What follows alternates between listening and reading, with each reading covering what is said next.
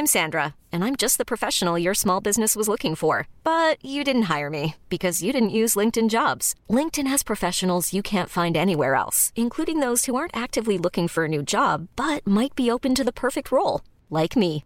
In a given month, over 70% of LinkedIn users don't visit other leading job sites. So if you're not looking on LinkedIn, you'll miss out on great candidates like Sandra. Start hiring professionals like a professional. Post your free job on linkedin.com/achieve today. Hey, it's Ryan Reynolds, and I'm here with Keith, co-star of my upcoming film, If, only in theaters May 17th. Do you want to tell people the big news? All right, I'll do it. Sign up now and you'll get unlimited for $15 a month and 6 months of Paramount Plus Essential Plan on us. MintMobile.com/switch. Upfront payment of $45 equivalent to $15 per month. Unlimited over 40 gigabytes per month. Face lower speeds. Videos at 480p. Active Mint customers by 531.24 get 6 months of Paramount Plus Essential Plan. Auto renews after 6 months. Offer ends May 31st, 2024. Separate Paramount Plus registration required. Terms and conditions apply if rated PG. Hey there, it's Michelle Norris. I'm host of a podcast called Your Mama's Kitchen. When I travel, I'm usually looking for a way to find a taste of home when I'm not at home. And one of the things I love to do when I am at home is entertain. And Airbnb allows me to do that. When I was in California recently, I rented a house that had a great kitchen. And when we were sitting around the table, we were all thinking, we're in someone else's house. Someone could be in all of our homes as well. If you have a home, but you're not always at home, you have an Airbnb. Your home might be worth more than you think. Find out how much at airbnb.com/host.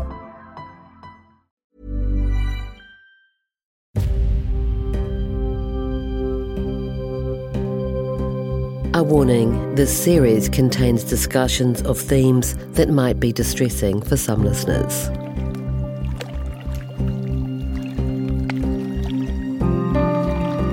I don't believe he's walked out there. What I know unfolded that night and what's been told is totally different.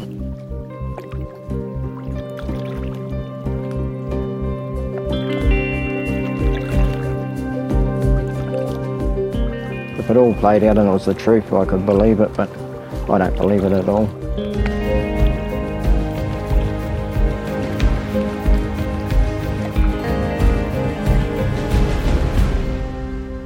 The Boy in the Water is a newsroom.co.nz production. Mysterious circumstances, improbable theories, a debacle of a police investigation, and a small town on edge. What really happened to little Lockie Jones?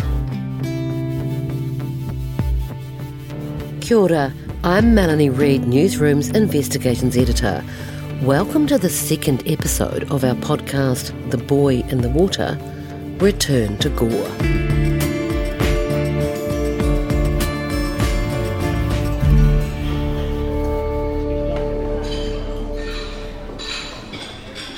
It's the 11th of November 2021, a little over a year since we published our first investigation into the death of 3-year-old Lockie Jones. And the boy's father, Paul Jones, and his friend and support person, Karen Maguire, arrive at a local cafe in Gore, the Stable Kitchen. They are meeting with Detective Inspector Stu Harvey. He's in charge of the reinvestigation of the case, which has taken police 12 months to do.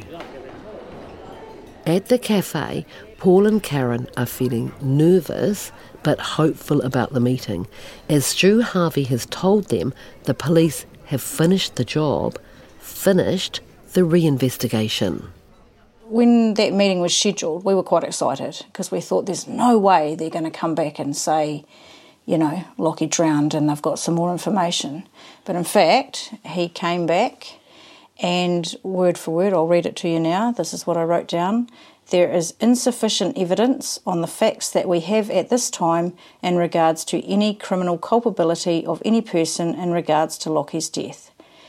And it was at that stage that Paul threw his arms in the air and walked out of the meeting because he just wouldn't sit and listen to anything else. And what did you think when you heard that?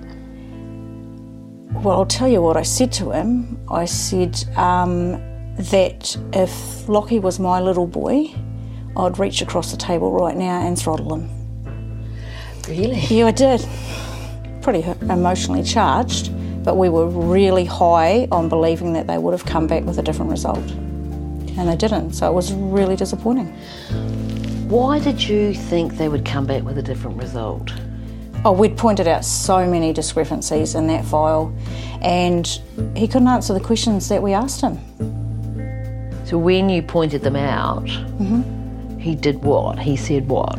Oh, his main answer was, oh, that's irrelevant. So we were told originally by D.I. Harvey. Detective Inspector Harvey. That's right. So he was our liaison officer. He was our point of contact. And he assured us it would be done, this re-investigation would be done to a homicide level, and that they would cross all the T's and dot the I's for the police. Now, my understanding of that was they would do exactly that. They would go out and work in almost like a web-like frame. They'd follow all leads until all leads were exhausted. But perhaps the other understanding of I will dot the I's and cross the T's for the police is I will cover up what the police did in their first investigation. That's a bit sarcastic, isn't it, Karen? Is it a wee bit?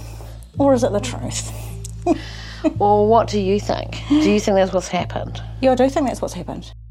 Here's Paul Jones. I don't think the second investigation's any better than the first. I've got no answers and no answers at all. And they don't know what happened? No. No, and they've admitted that at that meeting. Nobody knows how he got out there.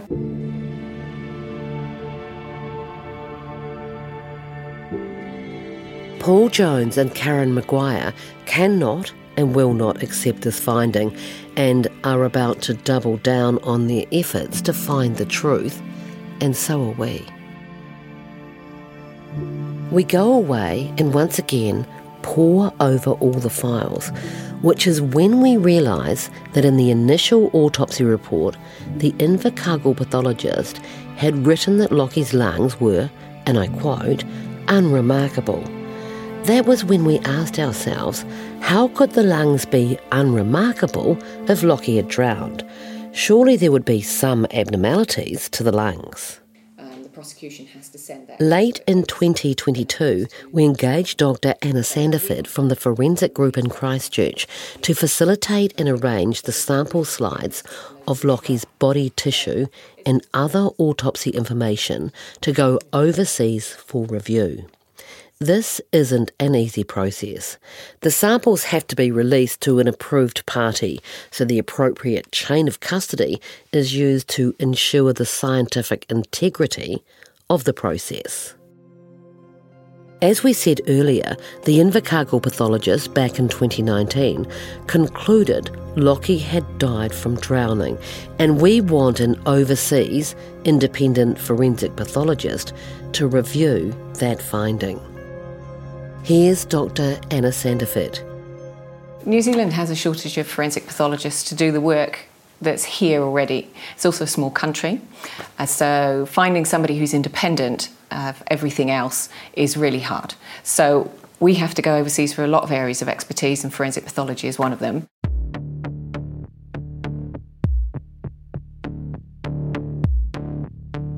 Early in 2023, we returned to Gore. We've finally got the results from the UK forensic pathologist, results which reignite the case.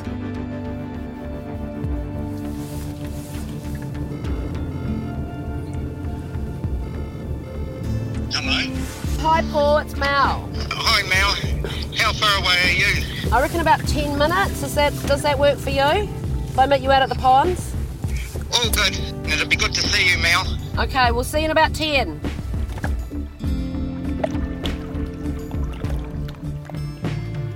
How you been going? Battling on. It's February 2023, so it's now 4 years since Paul Jones' son Lockie was found dead, presumed drowned, in the town's oxidation ponds. I am worn down. It's been a lot of stress and anxiety and fighting and... So tell me what... We tell Paul about the findings from the UK pathologist, which we will detail soon, but in short, they certainly throw serious doubt about whether Lockie even died as a result of drowning at all. It was more like I told you so. We've now got the proof that there's no proof that my son drowned. So what happened to my son?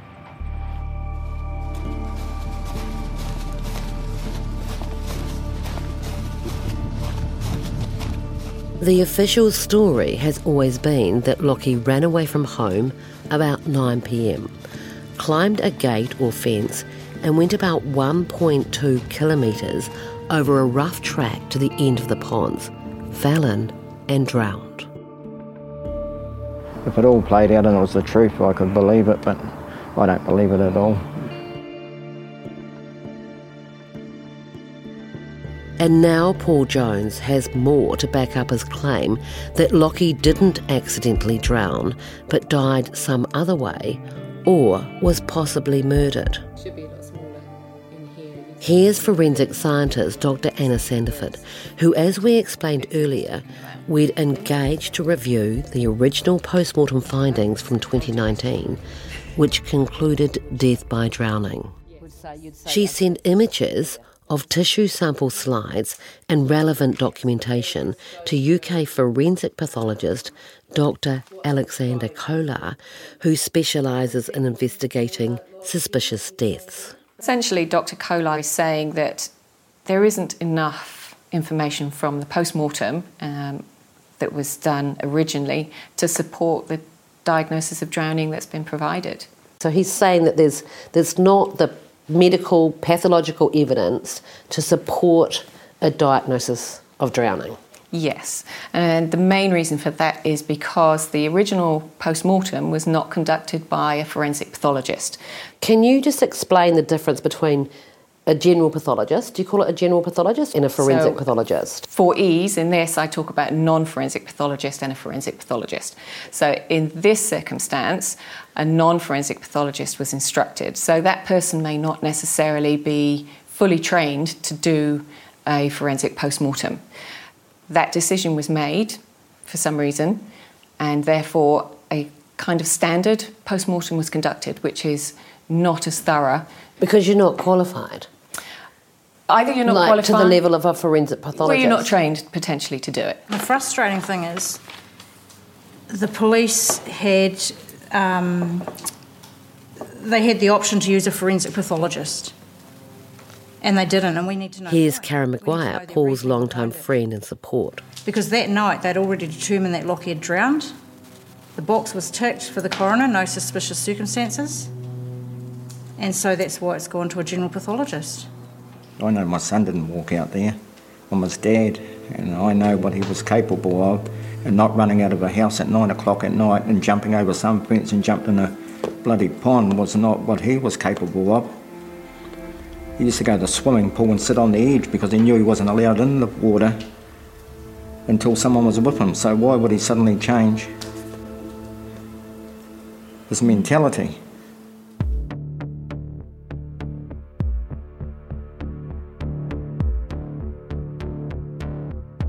As explained in the last episode, we walked from where Lockie lived with his mum and half-brother in Salford Street to where his body was found, which is about 1.2 kilometres. It took us roughly 20 minutes, but Lockie was only 3.5 and he had a full nappy and bare feet. It was just after 9 p.m. when his mum said he ran away.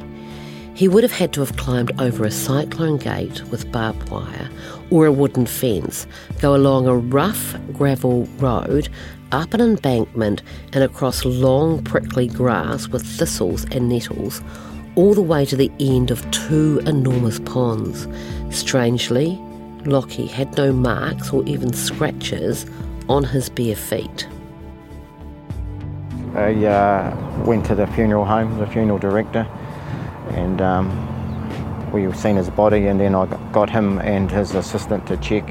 So they took all his stuff off him and checked it, and there's no marks. Here's the statement written by funeral directors Hammond and Ryder. It's voiced by an actor.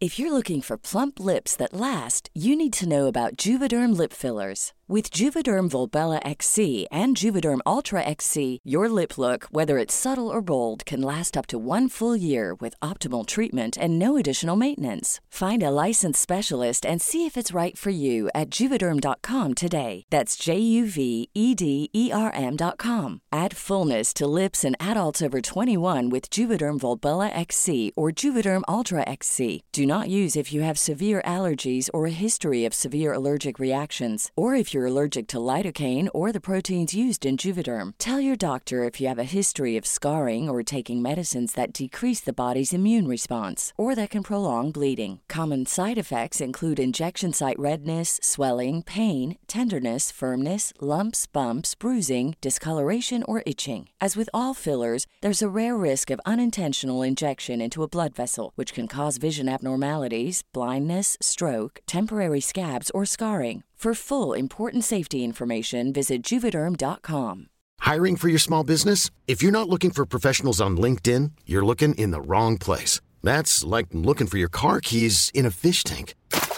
LinkedIn helps you hire professionals you can't find anywhere else, even those who aren't actively searching for a new job but might be open to the perfect role. In a given month, over 70% of LinkedIn users don't even visit other leading job sites. So start looking in the right place. With LinkedIn, you can hire professionals like a professional. Post your free job on linkedin.com/achieve today.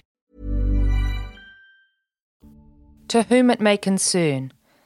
In regard to Lachlan Paul Graham Jones' passing, Hammond and Ryder Funeral Services were engaged to care for Lachlan Jones by his family. Lachlan was delivered to our care from the police transporter once the post-mortem had taken place. Upon receiving Lachlan into our care, Kevin Hammond and Liz Ryder both went into the mortuary to do the preparation on Lachlan. Whilst doing the preparation on Lachlan, we both noted that Lachlan's body was in perfect condition. No visible markings that we could see, apart from a wee mark on his neck. Once we had completed our preparation, we laid Lachlan to rest in his casket. Lachlan stayed the first night at the funeral home, and the next day Paul visited us and mentioned was there any markings on Lachlan's wee feet and legs. Kevin and I both went back into Lachlan's room and removed his footwear and socks and pulled his wee sweatpants legs up to double check if we'd missed any marks on his body. There were no visible marks on his feet or legs. Yours sincerely, Kevin Hammond and Liz Ryder. That's one possible. Here's Dr. Sanderford again. Yes, somebody made a decision seemingly very early on in the process to not request a full post-mortem. And so that's when we sort of start talking about unconscious bias. The police made a decision very early on that this was an accidental drowning. Yes. On the face of it. On the face of it. So if you've already told somebody, like a pathologist, that it's a drowning case and it's not suspicious, then the post-mortem will be done on the basis that, in theory, we already know what the outcome is because this child drowned. From the minute they found him, they put it down to drowning. Nothing else. And they haven't even explored any other options ever. And once that's out in the public, it's like a tunnel vision. Well, the expert said he drowned. What do you understand should have been done in terms of the autopsy? Oh, there'll be a procedure that forensic pathologists follow, and it'll be pretty in-depth. So there'll be things like X-rays, CT scans, water samples taken from lungs, samples taken from the stomach, all analysed. None of that was done in the initial autopsy. So there's a big difference, isn't there, between a routine autopsy and a forensic autopsy? Absolutely. How do you see those comparisons? It would be like going to a mechanic to get your tooth out. You've got to go to the right person for the right job, and Lockie wasn't taken to the right person. No. And this was done by a person that's never done a child. He wasn't qualified to do it. Back to the review and report done by expert UK pathologist Dr. Kolar. I've worked with Dr. Kolar now for 10, 15 years. And because he's in the UK, he's one step removed from here. So he has no skin in the game. And overall, he considers there's not enough information to make a decision on the cause of death as being drowning. Because what we're dealing with is a father who's been agitating for a long time saying I don't believe my son drowned. I don't believe my son drowned. And this point in his report, he's sort of making comment that there could be other causes of death, maybe. Yes, he says it's impossible, using the pathology, to exclude somebody else having been involved in the death. But you would need to do other forensic and investigation approaches and techniques to be able to guide that investigation. And so again, I come back to the same point that had we done more work at the very beginning, more work had been done at the investigative stage, we'd have more foundation, we'd have a bigger foundation and more information about what our final jigsaw puzzle looks like. One of the key elements in the UK pathology report is about lung weight, referring to drownings. The pathologist says due to the waterlogging, the weights of the lungs are generally significantly elevated. The report explains that the mean weight of a 3-year-old boy's lungs is roughly 300 grams. 3.5-year-old Lockie's lungs weighed just 245 grams, so under the average, which means there was no evidence of waterlogging because his lung weight was not elevated. Due to waterlogging, you would expect the lungs to be heavy. That's on the assumption that all lungs in drowning cases are waterlogged and are therefore heavier. What he's actually saying here is that the lungs are not heavy, and in fact they're slightly light for a child of his age.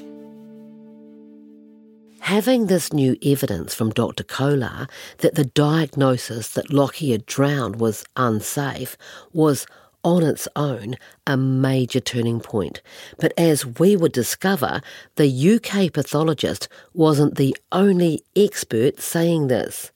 It turns out the police had engaged their own forensic pathologist, Dr. Martin Sage, during its reinvestigation of the case, and he was also highly critical of the original post-mortem. This is his summary. It's not his real voice. There are no findings recorded in this report which of themselves supported a diagnosis of drowning, and the extent of the exclusions made, particularly the failure to examine the head and brain, is insufficient to make drowning a safe diagnosis.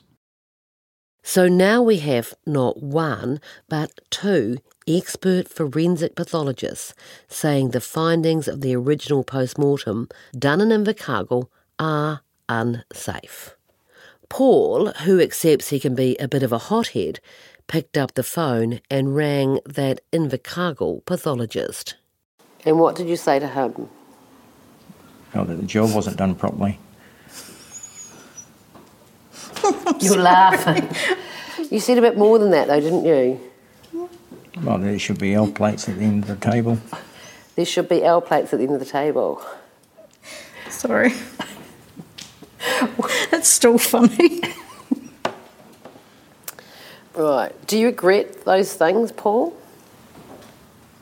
No, not really. There was something else, something major. We'd later find out that the Invercargill pathologist never wanted to do the post-mortem in the first place and felt pushed into it. This is part of a recorded conversation when police tell Paul and Karen about the pathologist's reluctance to do it. I talked to him and he said, I didn't want to do that post-mortem. I didn't want to do it. I don't do children. I didn't want to do it. I don't do children. I didn't want to do it.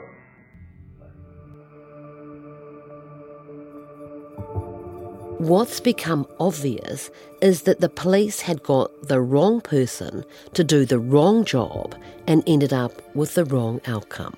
Now we've got two forensic pathologists and a forensic scientist, Dr. Anna Sandiford, saying it's an unsafe diagnosis. That he drowned. That's exactly right. Just shows that not only one but two police investigations have been done substandardly, and I haven't got the answers that I need.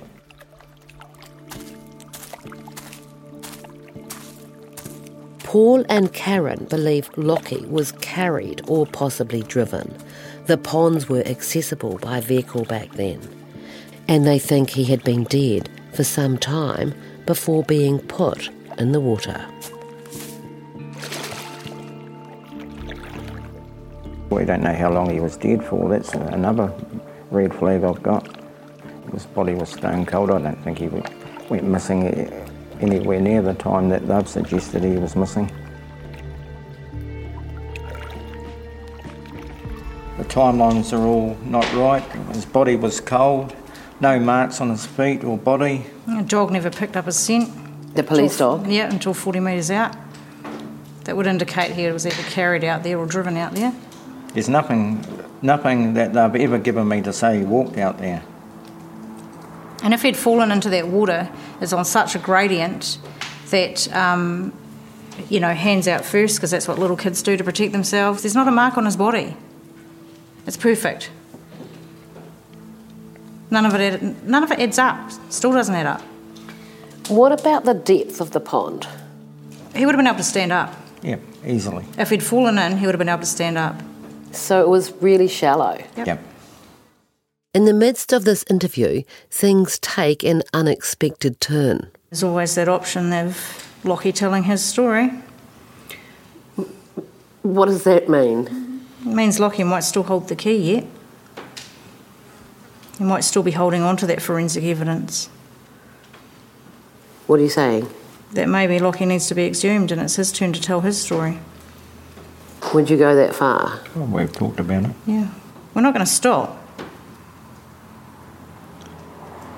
We're from south of the Mall, we're fight on the front line. We're not mucking around anymore. We're bringing the big guns to the fight. No more knives. It's Lockie's time now. The police have had their chance. They've let Lockie down. He's a 3-year-old wee boy. They've let my son down, but not anymore. And when you say you're bringing in the big guns, aside of myself, of course. Yeah. No, when you say you're bringing in the big guns, you're bringing in international forensic detectives. Who are they? We can't tell you who she is, but this is what she does for a job. This is her speciality. She won't stop till she finds the truth. Do you think there's a few people in this town that should be a bit afraid? The truth's going to come out. Definitely. And the truth's coming out, so... It's only a matter of time now. We're going to meet this international forensic detective later in the series. But next, in episode 3, the mysterious case of little Lockie Jones draws in the whole town as its council gets linked to his death. That charge was a serious one. Is that like causing the death? Heavy linkage to that death, yes. And we were just not prepared to sign up for that. And you've also got a very experienced former CIB detective on your council, have you not? Yes. So maybe they didn't see you guys coming. For more journalism that matters, including our award-winning true crime series and podcast Peter, Alice, The Crash Case and Me, head to newsroom.co.nz or your favourite podcast app. If you like what you're hearing, please subscribe, rate and review our series. It helps new listeners find us. You can also follow our social media pages by searching The Boy in the Water. This series is written and produced by me, Melanie Reid, along with Bonnie Sumner and Judith Curran. It's edited by Paul Endicott. Original music by Age Pryor. You're listening to The Boy in the Water, public interest journalism funded through Aotearoa New Zealand On Air.